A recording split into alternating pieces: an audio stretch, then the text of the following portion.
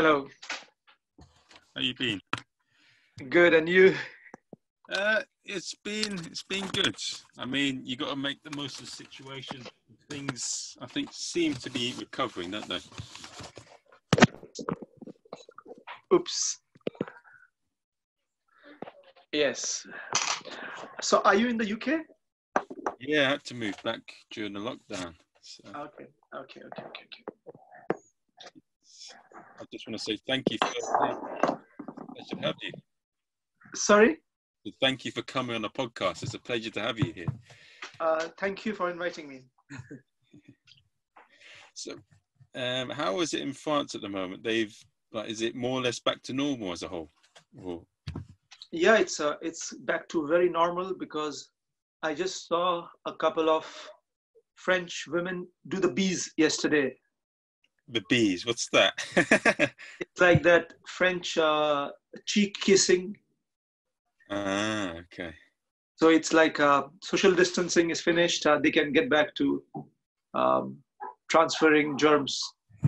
Of course. For now, anyway.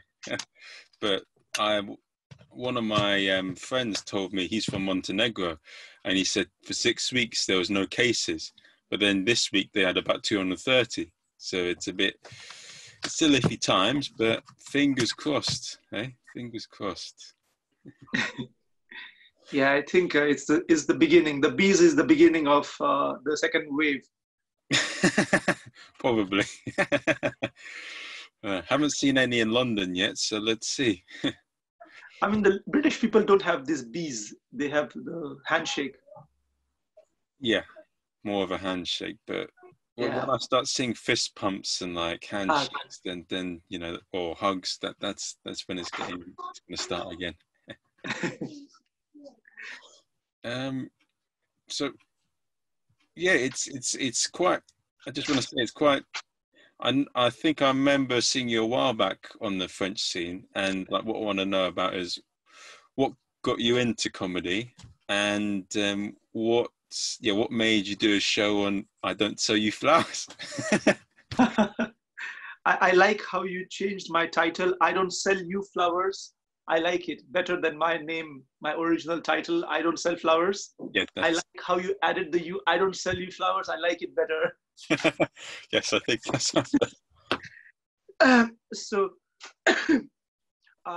I got started in performing comedy by accident, but I was writing some funny sketches, and I was doing some small videos which are funny from a long time. And I worked on a script in around 2014 or something like that, or 2013 or 14, which was it was like a very, very dark script. In the sense, like it was like very, very sad. Okay.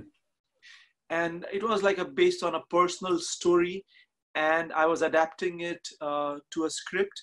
So I was working on the script, and I realized this is so dark, so sad. Even I will not watch it. So I said I have to bring some humor in this. Okay. So then I started watching more stand-up comedy, and I mean, I was always into stand-up comedy. I was a big fan of Seinfeld from a long time, and then I went into more stand-up comedy, and I was teaching English in the French Grandes Écoles. Okay. And they, I mean, I could do anything. I could teach them with anything. So I made a class on stand-up comedy, and I started teaching them stand-up comedy, even though I had no clue. I mean, I had never performed. I was swindling the French. And so I was teaching them stand-up comedy, and then I was in a business school, one of the very famous business schools in France, the top business school.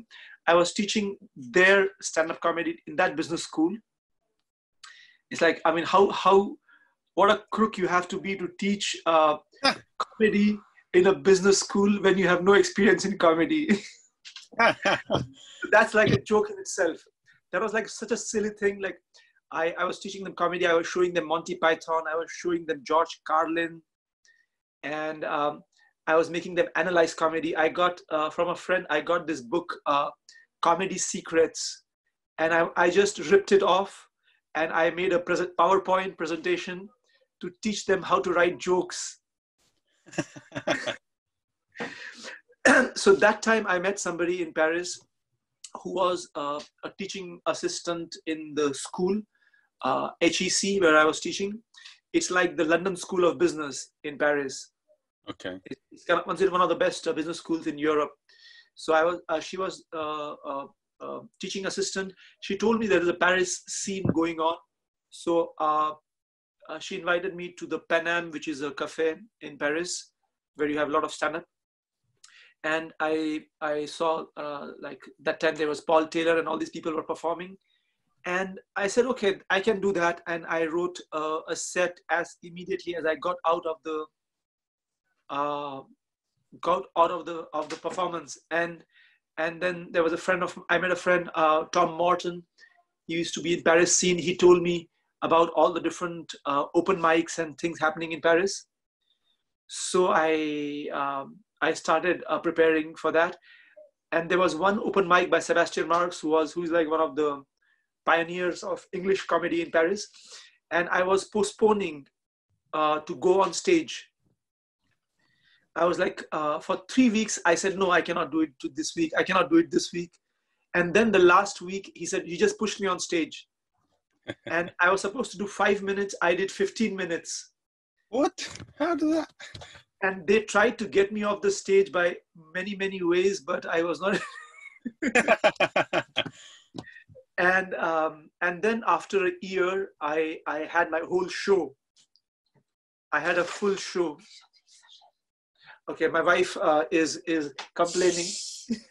Okay. Okay, so yeah, I'm in the kitchen, so she's going to cook in the background. Okay, that's fine. So if you hear some water, it's the dish one. She's washing dishes just to give us some music. She likes to, whenever I'm doing a Zoom call in the kitchen. We have a baby. We had a baby last month. So baby is sleeping. The baby can tolerate all the noise from the street. But if I speak loudly, my wife screams at me.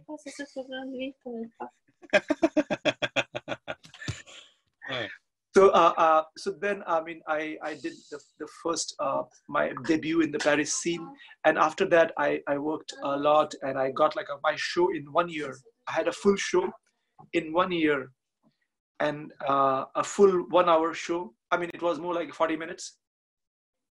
And I performed and I had like sold out shows, like 3-4 sold out shows with the Indian community. And it was like a hit. But then the second year I came back. I mean, I kept performing, and I said the second year I came back and performed other. So I've like done about 40 shows, 40 full shows of mine. So how does it work? I mean, because I noticed when I went to the Great American Comedy Night, like nearly every performer there was doing an hour show. How come it like in here it's quite hard to get people to do, like if you do an hour show, to get people to come and watch? It's very difficult because the most difficult thing about comedy, apart from performing and writing, is to get the people to come and watch you. So the marketing is a very big part of comedy, to have your own audience. Because it's one thing, I mean, your show title is quite interesting, because this is in Britain we don't have that, but in France there's a stereotype, isn't there, that Asian people sell flowers, and you sort of completely marketed that. Yeah, it was very cheap shot. It was very cheap and marketing because I got a little bit of criticism that it was exploiting the poor people, but I buy flowers all the time. I'm supporting them. And these white people who just said, oh, that title is not, is like mocking the poor. And Yeah. these people never, whenever an Indian or Pakistani guy comes to sell them flowers, these people are all embarrassed and looking the other way. And I am the one who's talking to the Pakistani guy, and I'm talking to him in Hindi. And I always buy flowers whenever I can. If I have the money, I just buy it. So it's like this white guilt of making fun of these flower sellers. Okay. But Yeah. I mean, so it's a yeah. The title was a little bit not controversial, but it is catchy. It got me a lot of mileage. But that's one thing I saw that was pretty good, like the way you guys were able to do our shows and like advertise it. So and one thing, so how does the sort of French scene work as a whole? Is it like with the French speaking and English speaking, how do they sort of collide and like work with each other? The French scene is very developed. I have seen, they're becoming very, very good at it. And stand-up is new in France. Like in Britain and America, it's been there for many years. And I mean, comedy itself is a new concept in France. Okay. I mean, for them, it's like they were into slapstick till a few years ago. And they didn't understand. They ripped off Monty Python. They ripped off Spitting Image. And a lot of French comedians, they just stole jokes from the big American comedians. Yeah, I saw there was a big article on Gad Elmaleh about how he stole lots of routines. Yeah. So this was like a common, they don't call it stealing, they call it translating. This is the French tradition of translating. Like they just translate it and then they add the French touch. Like they add like a article in blog. They add some French touch. They add some French words and then it becomes very sexy and it becomes original. That's like their understanding of originality. So the French scene is, I have a lot of friends in the French scene and they are doing well and they are really exploring their interiority and they are exploring their voice, and so it's growing very well and they are doing well. And but to be very frank, it's not like cutting edge like the Americans what they are doing, or even the British, because the British almost like invented comedy for me. Monty Python, and it's so good. It's so high concept. It's so one thing I found also with the French speaking scene is that there's a few that sort of overlap with the English and the French scene as a whole, isn't there? Like Paul F. Taylor and Sugar Sammy. Yeah.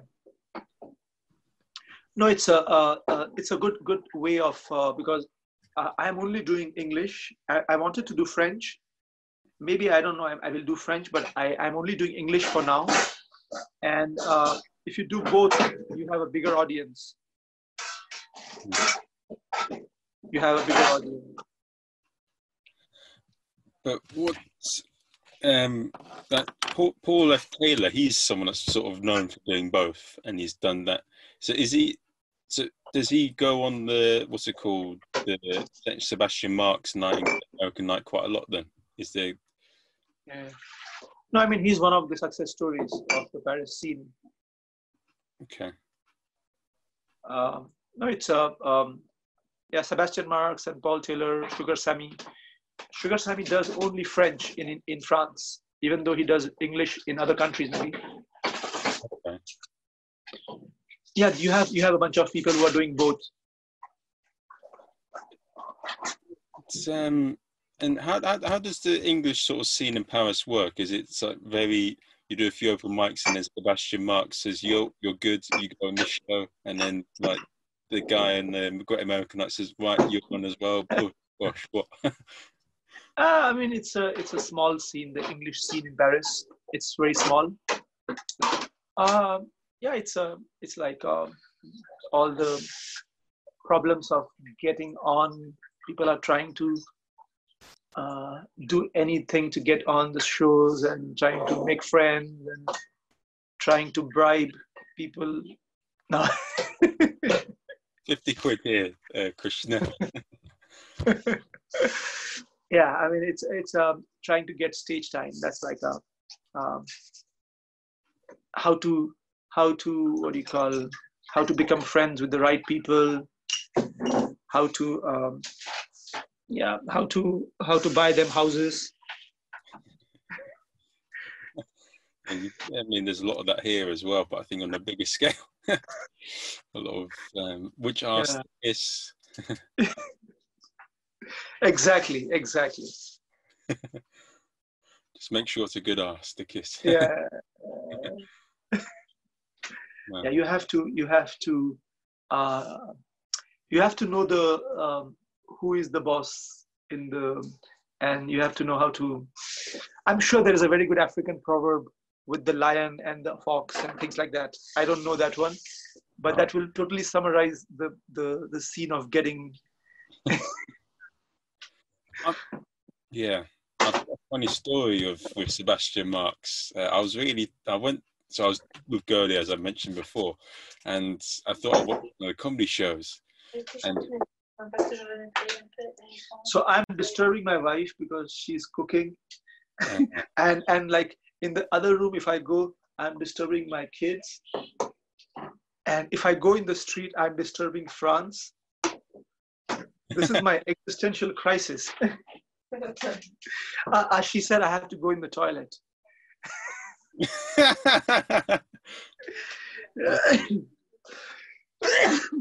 Sorry, I'm like allergic. I have like allergies. So sorry. Can you tell me your question? I forgot. I didn't get the last question. I mean, what should we do? I don't want to disturb anyone with the podcast as well. No, it's okay. It's okay. I am a disturbance in the life of my wife. So it's normal. It's normal. It's normal. It's normal. I mean, wherever I am is the place she wants to clean. No, let's go on. Let's go on. Let's go on. If it gets violent, I will let you know. Okay. She's asking me to go on the bed, but then my son is going to be disturbed. Okay, let's go. Sorry. So, what was the question? I also saw that you run a podcast with French comedians. Is that right? Where you give them funny words in English? Yeah, it's a way of. I mean, I have two reasons to do this podcast. One reason is to collect a library of French accents. No, it's not true. Like I try to get the French comedians who are really bad in English, so that I can feel superior to them, and I correct their English.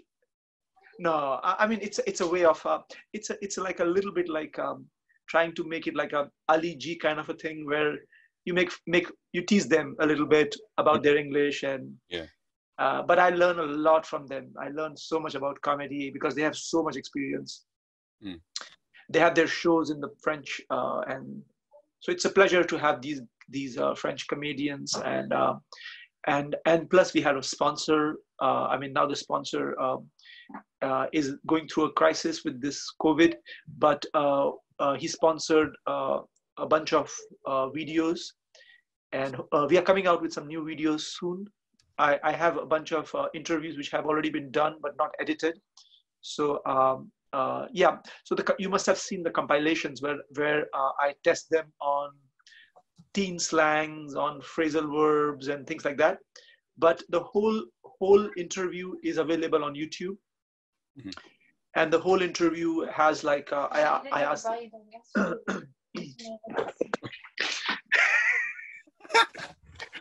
This is. Are you recording this? Yes, I'm gonna. Okay, Put okay. it's So fine. that will be funny. But it's So, I am in the room with my son now, and he is watching Russian cartoons. So this is like a Russian cartoons. ah. I mean, he's a little communist. Oh God. This is. Okay. So we have to make it a little bit lower, because otherwise we'll have Russian background music. No, that's fine. I can dance to it.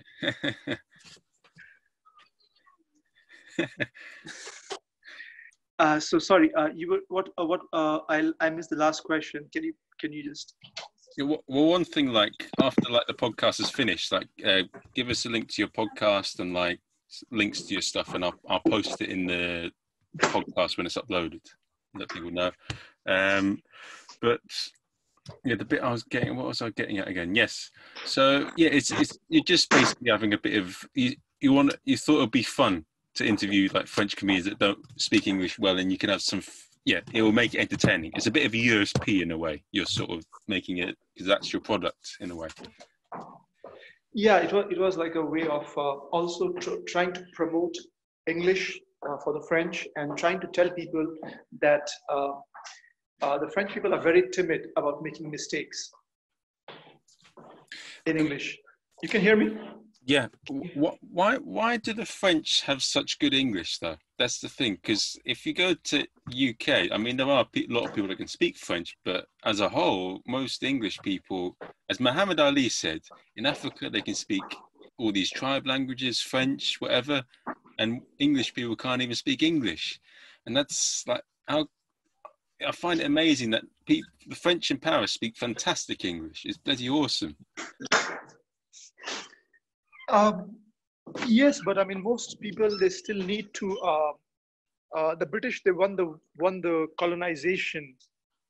They won the war for colonization. I mean, they conquered the whole planet, the British. So English has become the language of the world. I'm just throwing the garbage. Two things at once. That's good.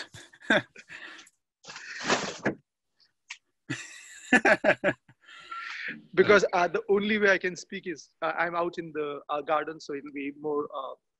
I mean, you'll have more light, and I will not be disturbed for the next 20 minutes. Yeah. So yes, the French. I mean, the British.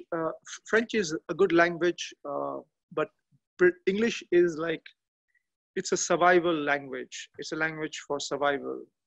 Everybody needs to speak English, and the French, they need it, and but they are very timid. They don't want to make mistakes.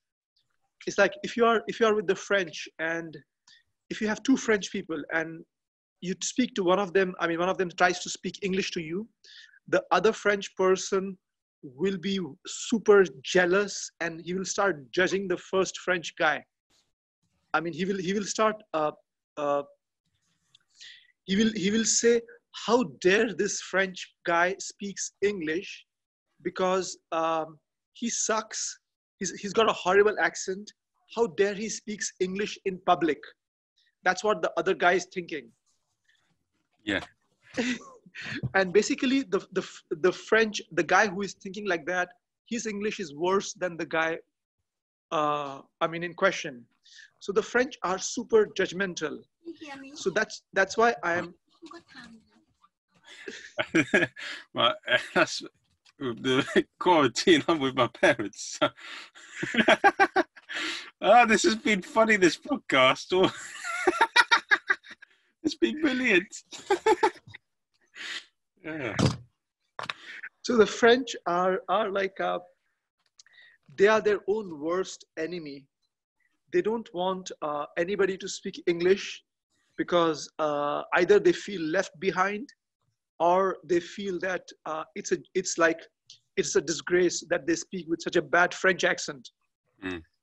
So the goal of the podcast was to dédramatiser. This is a French word which doesn't exist in English. I don't know, is it de-dramatize? I don't know. It doesn't exist in English. These de-dramatize, or to downplay the problem of the accent. I mean, you should make mistakes. If you're learning a language, if you're speaking it, the most important is you should speak and make mistakes. It's not a problem. Yeah. And the best people who are not so, I mean, supposedly, who are not so touchy about their image are the comedians, because they can make mistakes and they will not be so they can make fun of themselves, comedians. I mean, to a certain extent. Yeah. So that's why the podcast was that was the concept. And for now it's I have like eight of the interviews which I have to release before I invite new people, because I have a lot of French comedians which I would like to invite and continue the podcast. But now I'm just I just have to finish the editing, because it's 3 cameras. We are shooting with 3 cameras, and it's in a studio, and it's really beautiful. It's just we need to finish the editing, because it's like huge. We have to cut to different people, because we don't have a live editing setup. So I hope we will have one podcast next week. So do you work with a couple of people on the podcast? Then it's. I try to have some people to help me, but otherwise I can do it myself, but I don't have the time to do the editing, and it's huge. It's very huge. It's like very high quality, good quality, like Joe Rogan. Yeah. So I mean, it's like Joe Rogan kind of a thing. It's like 3 cameras, and it's really nicely done. Yeah. And of course the studio must cost quite a lot as well. Yes, but that is like we have a sponsor for the studio. Oh, okay. So for that I mean, we put his logo in the end. That's Angelio Academia. They are helping us. They are allowing us to do content in their studio, because it's little bit related to languages and about English.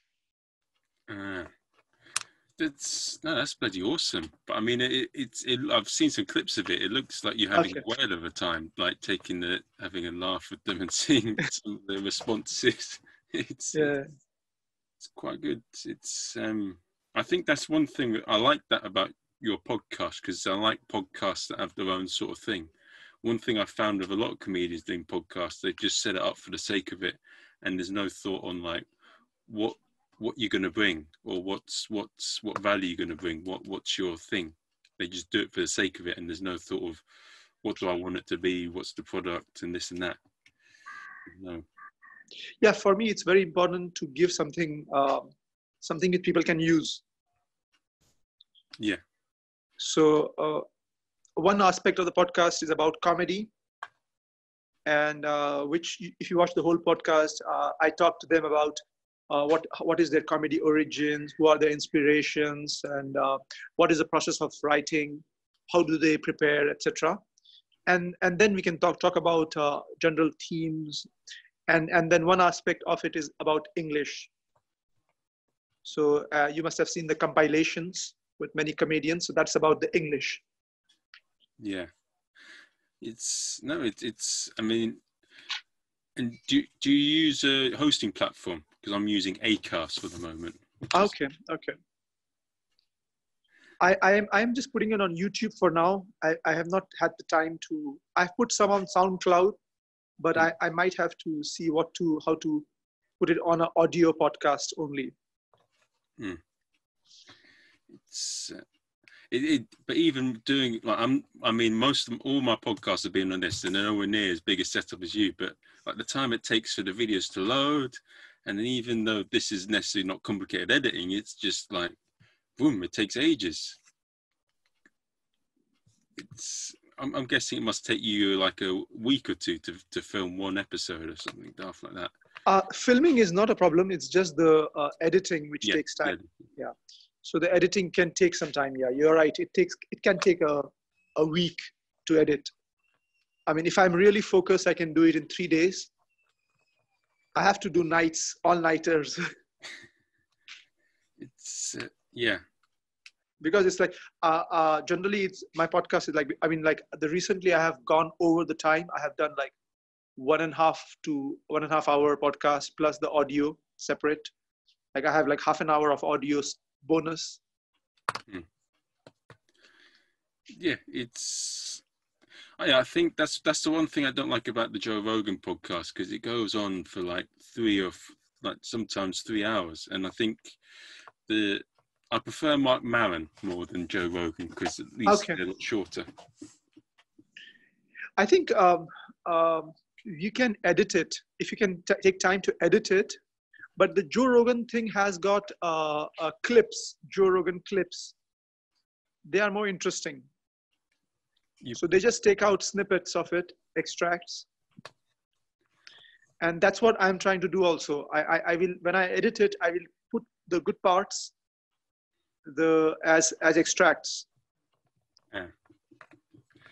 So as clips. But you don't want to do the whole thing, or you want to do both? No, I do both. I put the whole thing, and then I put the extracts as well. Yeah, it's like a little advert for the bigger one. If you like this, yes, come and yes, exactly. So you're a French teacher now, right? That's what you so English? No, teacher? I used to teach English. I'm still teaching a little bit, but I'm more into comedy and content. I'm making a lot of videos. I have a channel called Muntatska. I will send you the link. So with there, I put the videos. I'm trained as a filmmaker and actor as well. Okay. But I find that role of you, like being a translator. Have you seen Little Britain? And have you seen there's this program called Balls of Steel? Sorry? There's a program called Balls of Steel. Have you heard of that? No, I've not seen it. Oh, it's a British program, and they do a lot of pranks. And there's this one where Mr. Inappropriate, and what he does is he comes in as a translator, and he just pranks all the people from other foreigners, and he gives them funny sort of words, and he gets them to repeat out loud. And I'm pretty sure, being an English teacher, you must have had a few moments where you have a class or you have a group of people that don't know any English, and you're like, part of me wants them to go outside and say shit or something to embarrass them. Yeah, I mean, I have channeled all my English frustrations teaching English into some of the videos. You can check them out. Some of them are quite popular. It's on my channel called Muntatska. There is one video where a Frenchman calls an Indian call center. I don't know if you saw that video. It was pretty big in the UK. So there's all the mistakes, I put all the mistakes of the French people in that video. And then there was another video where a candidate comes for an interview, and there are two native English speakers, a British and an American, and they are playing a game, and they are they are playing a bingo. So like if the French candidate misses an H, one guy gets a point. If he misses an S, the other guy gets a point. So like, for example, I have 3 dog, because the French, they don't say the H and the S. So I will send you the links to these videos. And these videos were like super, super popular in France and the UK also. What have been some very interesting and funny stories you've had during your time as a comedian and being a sort of a language translator? What experience? I'm not a translator. I said I was an actor, not a translator. French. So I studied acting. I did acting and directing. I never did translating. But but you said you used to teach English though. Oh, but just on the videos as a whole. Yeah. I mean, I taught English in the French universities. Yeah. So what has been what was like a really entertaining and unique story you had from from teaching French or English in universities?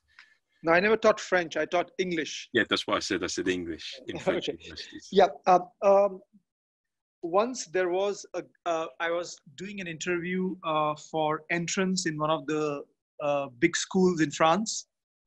There was an entrance test, and I was with another professor, another teacher who was the jury from another. He was, I think, British. No, he was American. He was American, and we saw this name of this candidate who was coming in, and his name was super British. It was a French student, but his name was British, totally British. And we said, okay, finally we will have somebody who is going to speak good English. And that guy had the worst English, and he said such things, and I started laughing in the middle of the interview. I mean, I think they found out, and I think I didn't call me back again for being the jury, but that guy was so bad that I could not have resisted laughing during the interview. And I was trying to, like my colleague who is the co-jury was looking at me, and he was trying to, keep a straight face, but I could not resist laughing. It was so bad, that guy's English. And he said something so stupid. I cannot remember exactly what he said. He said something really stupid in English, that French student. And so it was like a very bad moment, and I lost a job there. And it was a really well-paid job. So, I mean, don't get me wrong. I mean, like I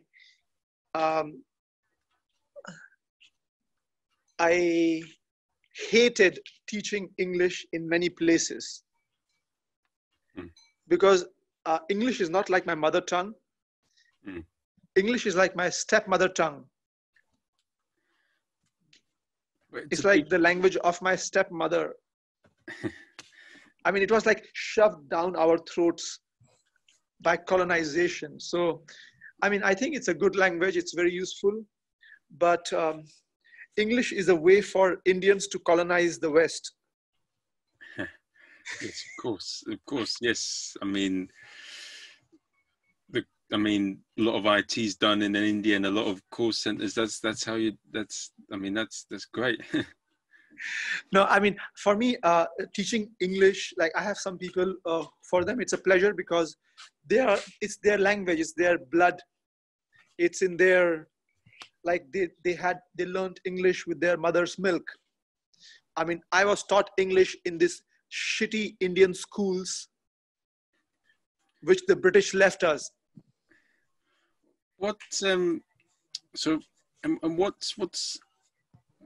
been how have you channeled that into your material and into like funny sort of stories on the comedy circuit? Yeah, like, I mean, I have a joke where I go to a show and I say, do you guys understand my English? And like all the people say, yeah. They're trying to encourage me. Yeah. I said, it's Indian accent. It will be sexy in 50 years. When the Indian GDP overtakes the British GDP. And I say, do you have any British people in the house? And somebody says, yeah. I said, thank you for teaching us English. We had to give you all our natural resources in return. It was a very expensive lesson. What did he say? Thank you. Yeah. Thank you for teaching us English. So like, I mean, I make fun of the colonization and things like that. Okay. You are half British, if I'm not mistaken. I'm half English and Irish, and then half Chinese. That's what, yeah. I'm a mix. I'm a Mongol. Yeah. Like Ireland is like the Pakistan of Britain, no? Well, yes, more or less. I mean, yes, it is effectively, yeah. Especially Northern Ireland. Actually, Northern Ireland is the Pakistan of the Ireland. Yeah. It's. I mean, but Northern Ireland's divided though. They're starting to shift more, staying with the whole of Ireland. But okay. it's changing. It's a long story. I don't want to go into it, but it's one thing I do want to say. I've had some interesting times I mean, I met you at the gig. It was all right. It wasn't too bad. I like the fact, like the English speaking open mics in Paris have more audience than the ones in London. Okay. And the thing that I found quite interesting is I went to Sebastian Mark's show on a Sunday, and like the thing is, I'm not a good audience member, and it was really late at night, and they put me right in the front, and it was hard, man. But I sort of got a bit drowsy. I was like this, and I sat in the front, and they all noticed me. It's your punishment. And then I spoke to them a bit afterwards. I mean, I shouldn't have said anything. I should have just left it there and like come back into the Paris scene, then talk to them. But don't do it after I sort of was half asleep during the whole show. I mean, I wasn't sleeping. I just was a bit, and I was seeing everything. But yeah, I don't know what went through the other comedians' head. Like, I mean, they must have think, who's this arsehole? I don't know. Yeah, that's like the greatest compliment you can give a comedian. It's, yeah, I mean, it is, isn't it? They'll never forget me. But yeah, I made an impression. It wasn't good, but let's see what happens when I come back later on next year. Are you still in Gaulier? Are you still in Gaulier? I'll go back next year, in June, because I haven't finished the modules and I can't do second year. But Charlie's in Paris, in France at the moment, I think. Yes. But what? Are you going to come down to London to do some gigs? Or I wanted to, but with this COVID, everything is messed up. So like, I'm not planning any tours, but I want to get back on my show very soon. But for now, I'm just focusing on making more videos for the next few months. I hope there's no second wave, which is very, very difficult, very bad. We're just hoping the second wave will not be like as bad, or because now it's like sunny, so it's good. But once winter comes, I don't know what the corona is going to do in the winter. That's the thing, yeah, and that's when it's at its peak. That's when it grows. Yeah. Yeah, and also don't forget, it could be worse. There's lots of other viruses that could come in, and we're so focused on this one. Yeah, the Chinese are working on something better. Yeah, that's true. The new edition. Upgraded version, eh? No, let's not go in there. This going dark territory. So I know that you've got a meeting around in a few moments. So yes. Another good podcast that I like watching is True Geordie, and it's not like the True Geordie podcast in any way, but I like what he does where he asks someone a big question at the end. And what I like to ask people at the end of the podcast is I like to say, what advice would you give to your younger self? Good. Okay. Oh, that's a good one. Younger comedian or younger actor or younger director, because I have like a bunch of hats.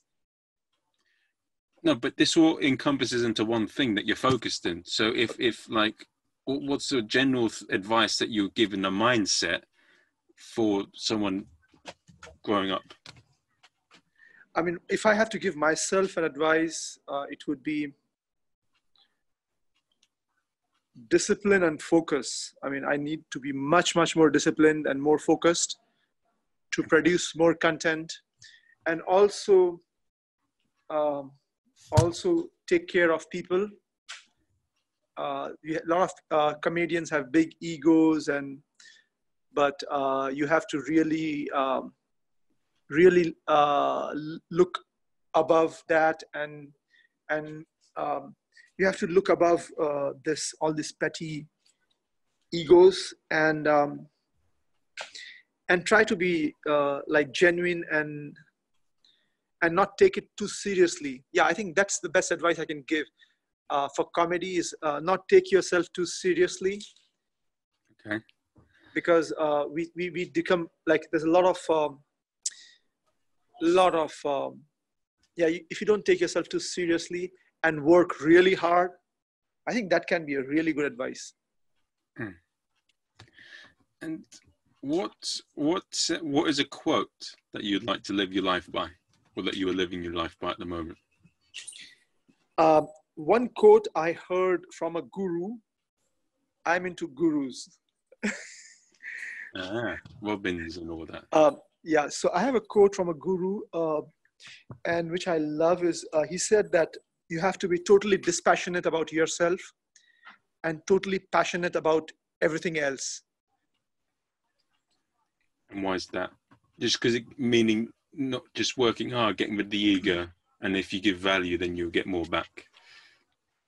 I think, as I understand it, is like you don't take yourself too seriously, and you just throw yourself in life and do whatever you have to do, and try to do something, try to do whatever you feel really, and you do it to the hilt, and you don't give too much importance to yourself. That's what I understand it as. Yeah.